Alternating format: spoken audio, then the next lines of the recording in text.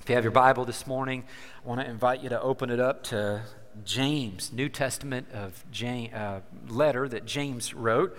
We're going to start in chapter 1, verse 1 in just a moment. This is the beginning of our summer message series. If you're visiting today, you picked a good day to come because this is the opening message of this series. We're going to be starting in verse 1, chapter 1 in just a moment. We're going to go all the way through all verses, all chapters, not today, but throughout all of the summer. It's going to be a great book to study. It's a different book. It's different in a lot of ways from, for example, the letters that we see Paul writing to New Testament churches all over the place. And because it's kind of different, it gets a lot of attention. Sometimes it gets attention in a negative way. And so what we need to keep in mind as we start up front today and begin to dive into this is that this book, this letter that James wrote, is mainly about the life of Christ being expressed in us and through us. See, when we look at New Covenant Christianity, when we look at Scripture and what all it has to say, I mean, there's a lot of books, there's a lot of letters, there's a lot of chapters, there's a lot of verses, there's a number of things that the Bible is communicating to us that we see. But when you boil it down, when you try to simplify what this is really all about, it's three things. It's about life in Christ, it's about life together, and it's about life expressed. That when we put our faith and trust in Jesus, we receive this new life in Christ. We're made into new creations in Him. We're no longer who we once were. And so there's a lot of Scripture, when we come to it, that will deal with that new life that we now have in Christ to help us understand who we've become in this union that we now have with Christ the moment we say yes to Jesus. But that union that we experience with Christ also leads to a union with other brothers and sisters who have put their faith and trust in Jesus, and we become family. We enter into this life together that we have. That's what we're doing this morning. We're worshiping together. We're experiencing the life of Christ in us and through us together as His church, as His family, as His sons and daughters. But then also, Christ put that life in each one of us and then connects all of us together to express His life in us individually and collectively through us as the church so that others will experience His life through us. And so a lot of times He expresses His character through our speech and through our behavior, through our actions, the way that we treat other people. He uses us to bless other people and even bring new life to other people. And so again, when we read Scripture, some of it is dealing with new life in Christ. Sometimes we find ourselves in sections that's teaching us what this life now is like together. How do we do life together as the church now that we're a part of the church? And then there's other times that we find ourselves in sections of Scripture that are really dealing with how this life is expressed through us and giving us a picture of what it looks like very practically. Of course, there are times where we're reading about all three of those things in one passage, and the author, being inspired by the Holy Spirit, is working in and through that, and we're learning about all three of those things and how they work together. And as I said just a moment ago, James is one of those books that is primarily dealing with this life that is expressed through us. We're calling this series Faith in Action because James is going to be very practical about the life, not just that we have in Jesus, but the way, again, that He expresses His life through us. And how when we live by faith, when we live in dependence on the life of Christ that we now have in us, it will lead to action. This is not a passive faith. Grace is not passive. The life we have in Christ is not passive. It leads to action in our own lives. It leads to action in the various situations and circumstances we find ourselves in. It leads to action in how we serve and bless and treat other people, not just in the church, but outside of the church as well. And so it's important that we know this up front. It's important because if we come to James looking for how to figure out salvation and this new life in Christ and those kind of things that Paul unpacks a lot of in letters like Romans and the first half of Ephesians and Colossians and all of those things that he wrote, then we're going to be thoroughly confused because James mainly isn't writing about that stuff. He's writing about practical outworking of the life of Christ that we already have through us, what it looks like in action. And that's going to be important as we walk through it, and we'll see that over the next several weeks as we dive into more and more of his letter. But let's just jump right in and see what James begins to say. He starts with an introduction. James 1:1 says, James, a servant of God and of the Lord Jesus Christ, to the 12 tribes scattered among the nations, greetings. So again, this is an introduction. He's just saying, hey, this is from me, James. There's a lot of James in the Bible. This is referring to, we believe, most likely, James, the half-brother of Jesus. And he's saying it's to the 12 tribes of Israel. This is just kind of or the 12 tribes scattered among the nations is what he literally says here. This is just a general way of saying he's writing to Jewish Christians who have been scattered among various nations due to persecution. And now that he's got the introduction done in verse 1, he just jumps right into the practical outworking of our faith and the different areas of life that we find ourselves in. So look what he says in verse 2. Consider it pure joy, my brothers and sisters, whenever you face trials of many kinds. So, the first thing I want you to notice in this is that James says, whenever you face trials and not if you face trials. A lot of times we might tend to think that because we're Christians, we shouldn't be going into trials. We shouldn't have to face hard things. And if we do, it's probably a result of something that we did to offend God. Now listen, there are always consequences to our actions in one way or another, and we can end up in a trial, certainly because of something that we've done. But a lot of times we will find ourselves in a trial, in a situation that's not so pleasant to be in, simply because we're human and because we're living in a fallen world. But James says when we find ourselves in those situations, to consider it pure joy, to count it as joy. Now, James isn't talking about being happy. He's not saying that if you lose someone to just go, all right, I'm just so filled with joy and so happy, and this is such a great blessing, and I'm not going to be sad, I'm not going to grieve, because James says to be filled with joy. It's not what he's talking about here. There's plenty of times that we see Jesus grieving, right? I mean, if it was wrong to grieve, then why was he grieving? We see that in Scripture. What James is talking about is just kind of this deep inner peace that we have in trials and tribulations and hard things that we experience. Because even though it will hurt, even though it may not be fun and we're going to have to get through or walk through those things, we know that God is going to use it for something good. And that's what he gets into as he goes on. So he said, consider it pure joy whenever you face trials of many kinds. Why? Verse 3, because you know, he says, that the testing of your faith produces perseverance. So then he says, it's a key word there, let perseverance finish its work. Why? So that you may be mature and complete, not lacking anything. Now, what James is saying here is kind of the opposite of what most of us tend to do, I think. I think what happens to a lot of us is that when we go into a trial, what we're trying to do is get out of that trial as fast as we can, right? I mean, we're going to other people, we're trying to read books, we're trying to throw money at stuff, we're trying to pray our way out of situations and circumstances. Sometimes we think that I must have done something to offend God, and so I need to do something and work off the checklist in order to get out of those things. But James says here to stay in it, that these trials produce perseverance. I mean, when he says to let perseverance finish its work, what he's saying is you don't necessarily need to try to get out of those trials or tribulations as fast as you possibly can. Just stay in it and look for what God is doing in it and through it in His timing. In His timing. He's saying don't miss what it is that God has for you in the trial.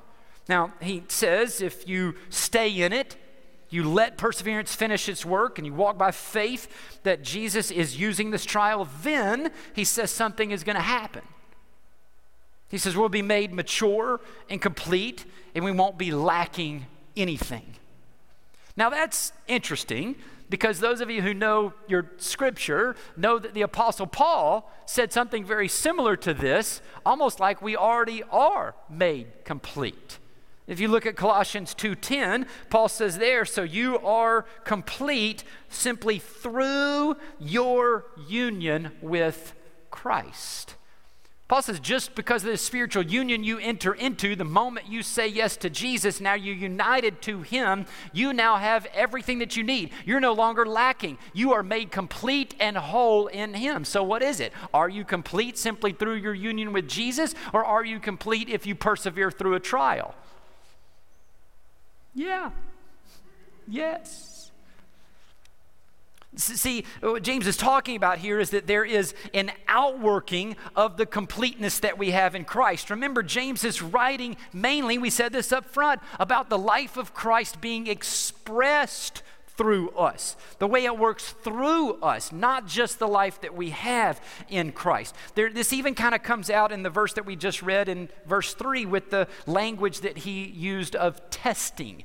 He talked about it being the testing of our faith. The word that's translated testing there is only used 3 times throughout Scripture. Once in the New Testament and twice in the Greek translation of the Old Testament. And 2 out of the 3 times it's used to denote the process of refining like silver or gold.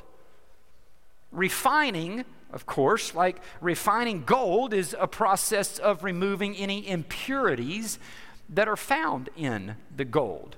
Now, here's the thing. If you find a piece of gold and you're going to refine the gold, it already is gold. You're not taking it through a refining process to turn it into gold.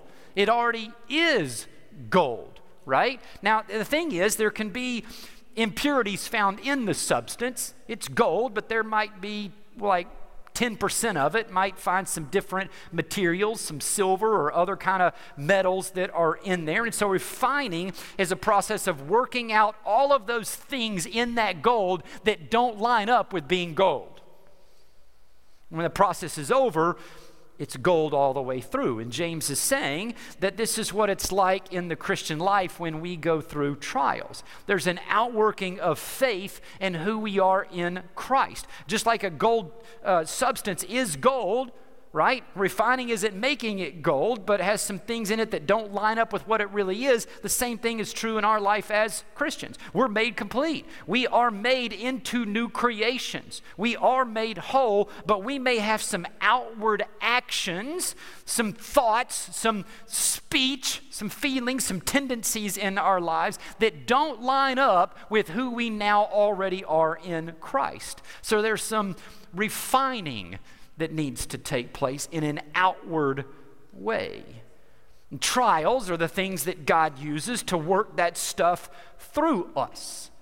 Another way of thinking about it is it's possible to be made complete in Christ, have everything that we need in Him, but for us to live our lives in such a way that we feel like we're not complete, to live in such a way that we feel like we're lacking something still and we're missing something in our lives. And so we go through a trial, for example, and we, in a trial, ultimately mostly begin to feel like we're missing something. I'm missing out on the good life. I'm missing on what it would be like on the outside of this trial. If I was in a different situation, if I was in a different circumstance than I am right now, I would be better. I'm missing out on those things. And so we're trying to get out of those things and change those things. But James is saying if you'll quit trying to get out of your trial and instead actually persevere through them, then God's going to mature and refine us through the trial and allow us to experience the completeness that we already have in Christ. He's going to use us to show us that we're not lacking anything in those moments, that we don't find fulfillment and satisfaction in the comfort of life, but in Jesus himself as our life. And so he says to consider it joy when we go into a trial, because God is going to use it to grow our faith, to show us and how to experience the true joy in the life that we already have in him, but we're trying to experience in some other way because sometimes it feels like we don't have those things in our lives. He doesn't want us to settle for a counterfeit joy that we try to find through situations and circumstances, because the real joy is found in Jesus. He goes on and picks up in verse 5 and says, if any of you lacks wisdom, you should ask God, who gives generously to all without finding fault, and he says, it will be given to you. In other words, if you lack the wisdom to persevere through the trial and see what God is up to in the trial, then ask him. He's a generous God, and he'll give you the wisdom that you need to be able to see what he's up to in the trial, to see it in such a way that even though the situation's bad, even though the circumstance is not good, it's not fun to walk through, he'll give you the wisdom to see what he really is up to for our good and for his glory. Read a number of commentaries in preparation of this. One of the commentaries, or part of the commentary that I read, was by Warren Wiersbe. Many of you know who Warren Wiersbe is, familiar with some of his works, and may have read some of the things that he has written. But he tells the story in his commentary of one of his own church members that was going through a really tough trial, a really severe trial in her life. A number of things happened to her all at the same time. Number one, she had a stroke. I mean, and that in and of itself is a lot. I mean, to experience the stroke and then what life is like on the other side of that can be very different than the way life was before the stroke. It can affect you in a lot of ways physically. And so that in and of itself is a pretty big trial and something that's difficult to have to walk through. But while she's trying to walk through and suffering the effects of a stroke, her husband goes completely blind.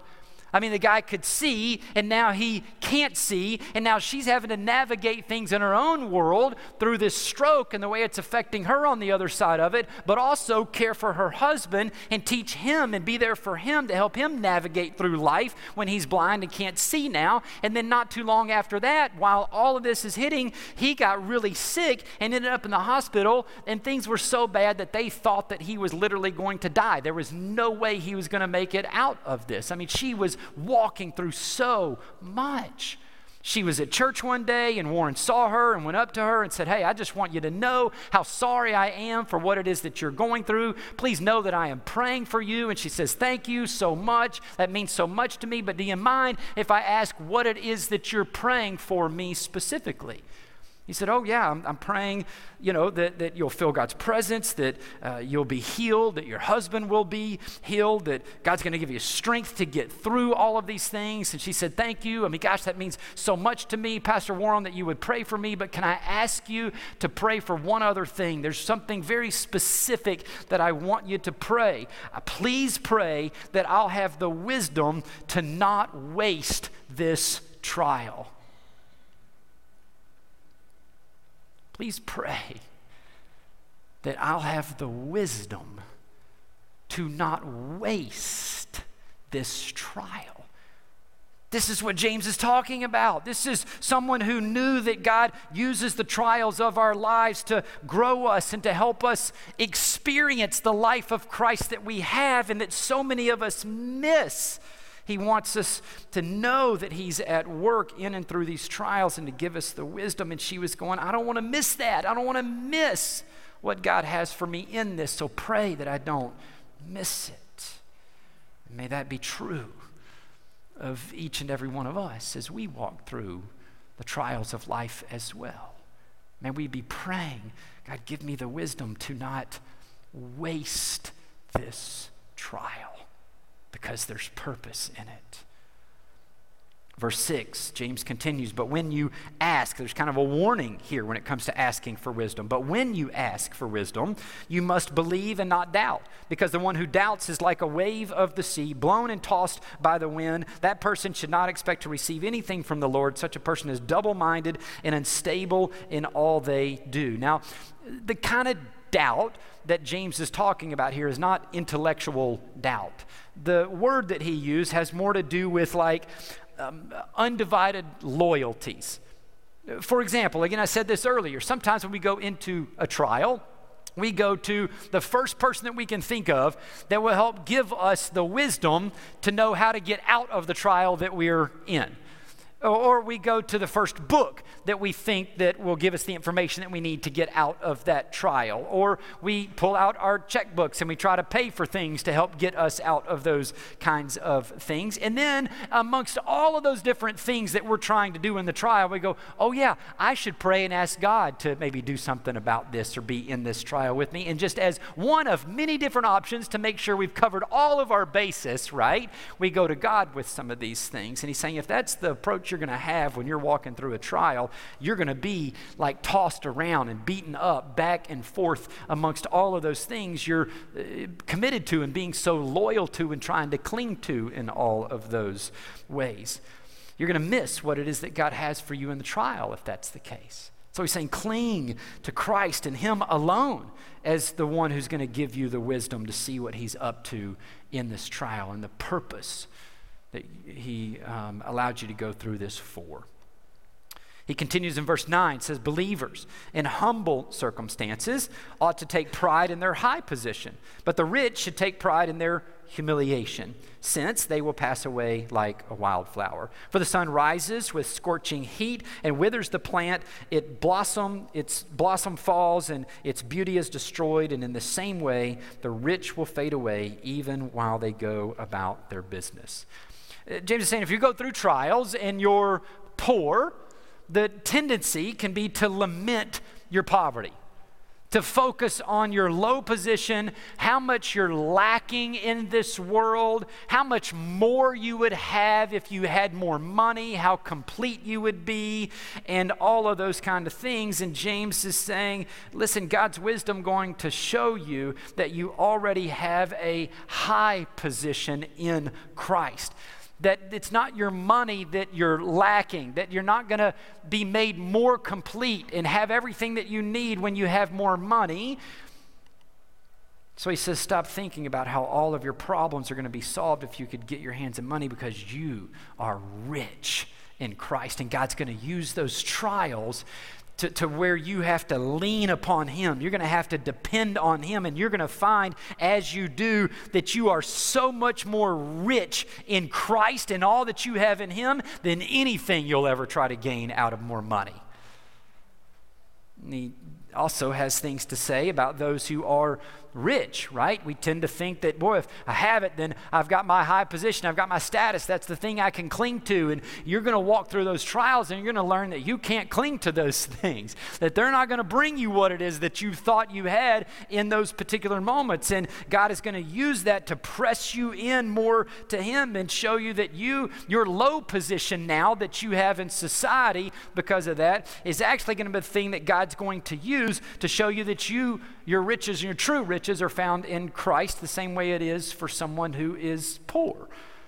He's saying whether you're poor or rich, to persevere through the trial and allow God's wisdom to show you your true identity, your true worth, and how rich you ultimately are in Christ and all that you have in him as you cling to him. As James gets into verse 12, he shows us that there is a reward. There's a reward for persevering through trials. Verse 12, he says, blessed is the one who perseveres under trial. Having stood the test, that person will receive the crown of life that the Lord has promised to those who love him.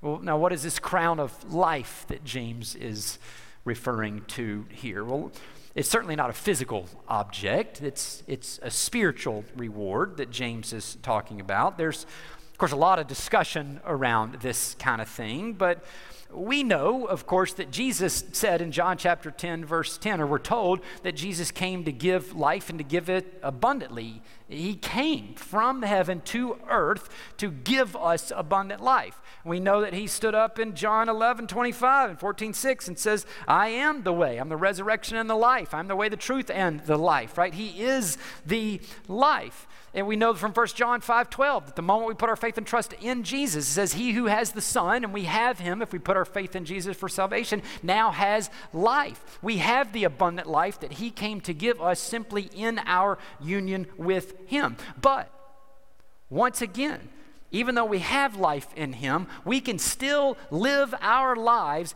as if nothing has truly changed about us. We can live our lives as if we don't have abundant life, even though we already have it in Jesus. And so James, with his focus on that life being expressed through us, this outworking of that life that we have, is saying that when we persevere through these trials with the wisdom that God gives, he's going to begin to allow us to experience Jesus now as our life. You already have it in him, but he's going to use it to allow you to now experience the life that you have over and above the life that you were trying to find and seek through the situations and circumstances that you were in, or trying to make them better and thinking that they're going to be here, they're going to outweigh them all. In other words, most of us always tend to think that the reward is the better situation or circumstance that we're going to find ourselves in. But notice that is not what James says throughout this entire passage. There's a lot of tendency, even in Christian circles and some churches, where the preaching and the teaching is all about persevering through the trial. Why? Because of what it is that you're going to get on the other side of that trial. It's all about persevering through it because God's going to use that and work in it when you're faithful to him to make your life even way better and blessed than beyond what you were before you entered into the trial. And that is not the gospel. He's not letting you go through the trial so that you can persevere through that, so that he can make your life more complete and better on the other side of it than you were. He's moving you through that to show you that he is the reward, that he is the life, that you have abundant life in him. Now, that doesn't mean that you can't pray for better situations and better circumstances. We know that Jesus healed people and he made situations better for a lot of people. But ultimately, those things were used to capture people's attention to the real life being found in and through him. So don't fall for the deception and the lie that God's trying to get you through this trial in order to bless you way above and beyond where you were as far as your status in situation in life that you were in before then. That may be the case. He may do those things, but he may not. You may never get out of the trial. There's no promise of that, but you still have the reward of Jesus. I mean, how many times have you ever heard people who are in dark, tough situations that were, extreme trials, who experienced the life of Christ being expressed through them so much in those ways that when they got out and their situations and circumstances were better, they were like, I wish I could go back to the suffering because I experienced the life of Christ through me more and felt it more in that situation than I do when everything's just great and going grand. He's the reward. Verse 13, as we kind of finish this up and go through these last few things, he says, when tempted, he says, no one should say, God is tempting me, for God cannot be tempted by evil, nor does he tempt anyone. But each person is tempted when they're dragged away by their own evil desire and enticed. Then, after desire has conceived, it gives birth to sin, and sin, when it is full grown, gives birth to death. When you and I go through trials, we may feel the temptation to cope with what is going on in our lives in illegitimate ways. That, of course, comes from Satan. That doesn't come from God. It comes from him enticing our fleshly desires to try to deal with things on our own apart from God. James even uses these fishing terms here, enticing and Dragged away in the original language describes fishing terms. They're fishing terms. A fisherman will try to entice a fish to bite something that is less than the real thing. It may look as good or better than the real thing, but if that fish bites it, it's going to get hooked and it's going to get dragged away out of its environment where life is found and into a boat or on dry land where they will experience death, right? And so we're kind of the same way. In our flesh, we can be enticed to deal with trials in different ways, with alcohol, drugs, pornography, shopping. If I go buy something, it'll make me feel better. I won't feel as bad as I do in this trial that I'm working in, right? We run from our problems. We lash out in anger. I mean, there's just all these ways that we try to cope and deal, and we're enticed. Satan tries to entice us to cope with these things. We fall for them. We're dragged away from God's plan to show us something in that trial. We're not letting the perseverance finish its work in those moments, and so we're not experiencing the fullness of Christ and the life of Christ. We're being dragged away from those things and settling for something less than the real thing, which of course is Jesus.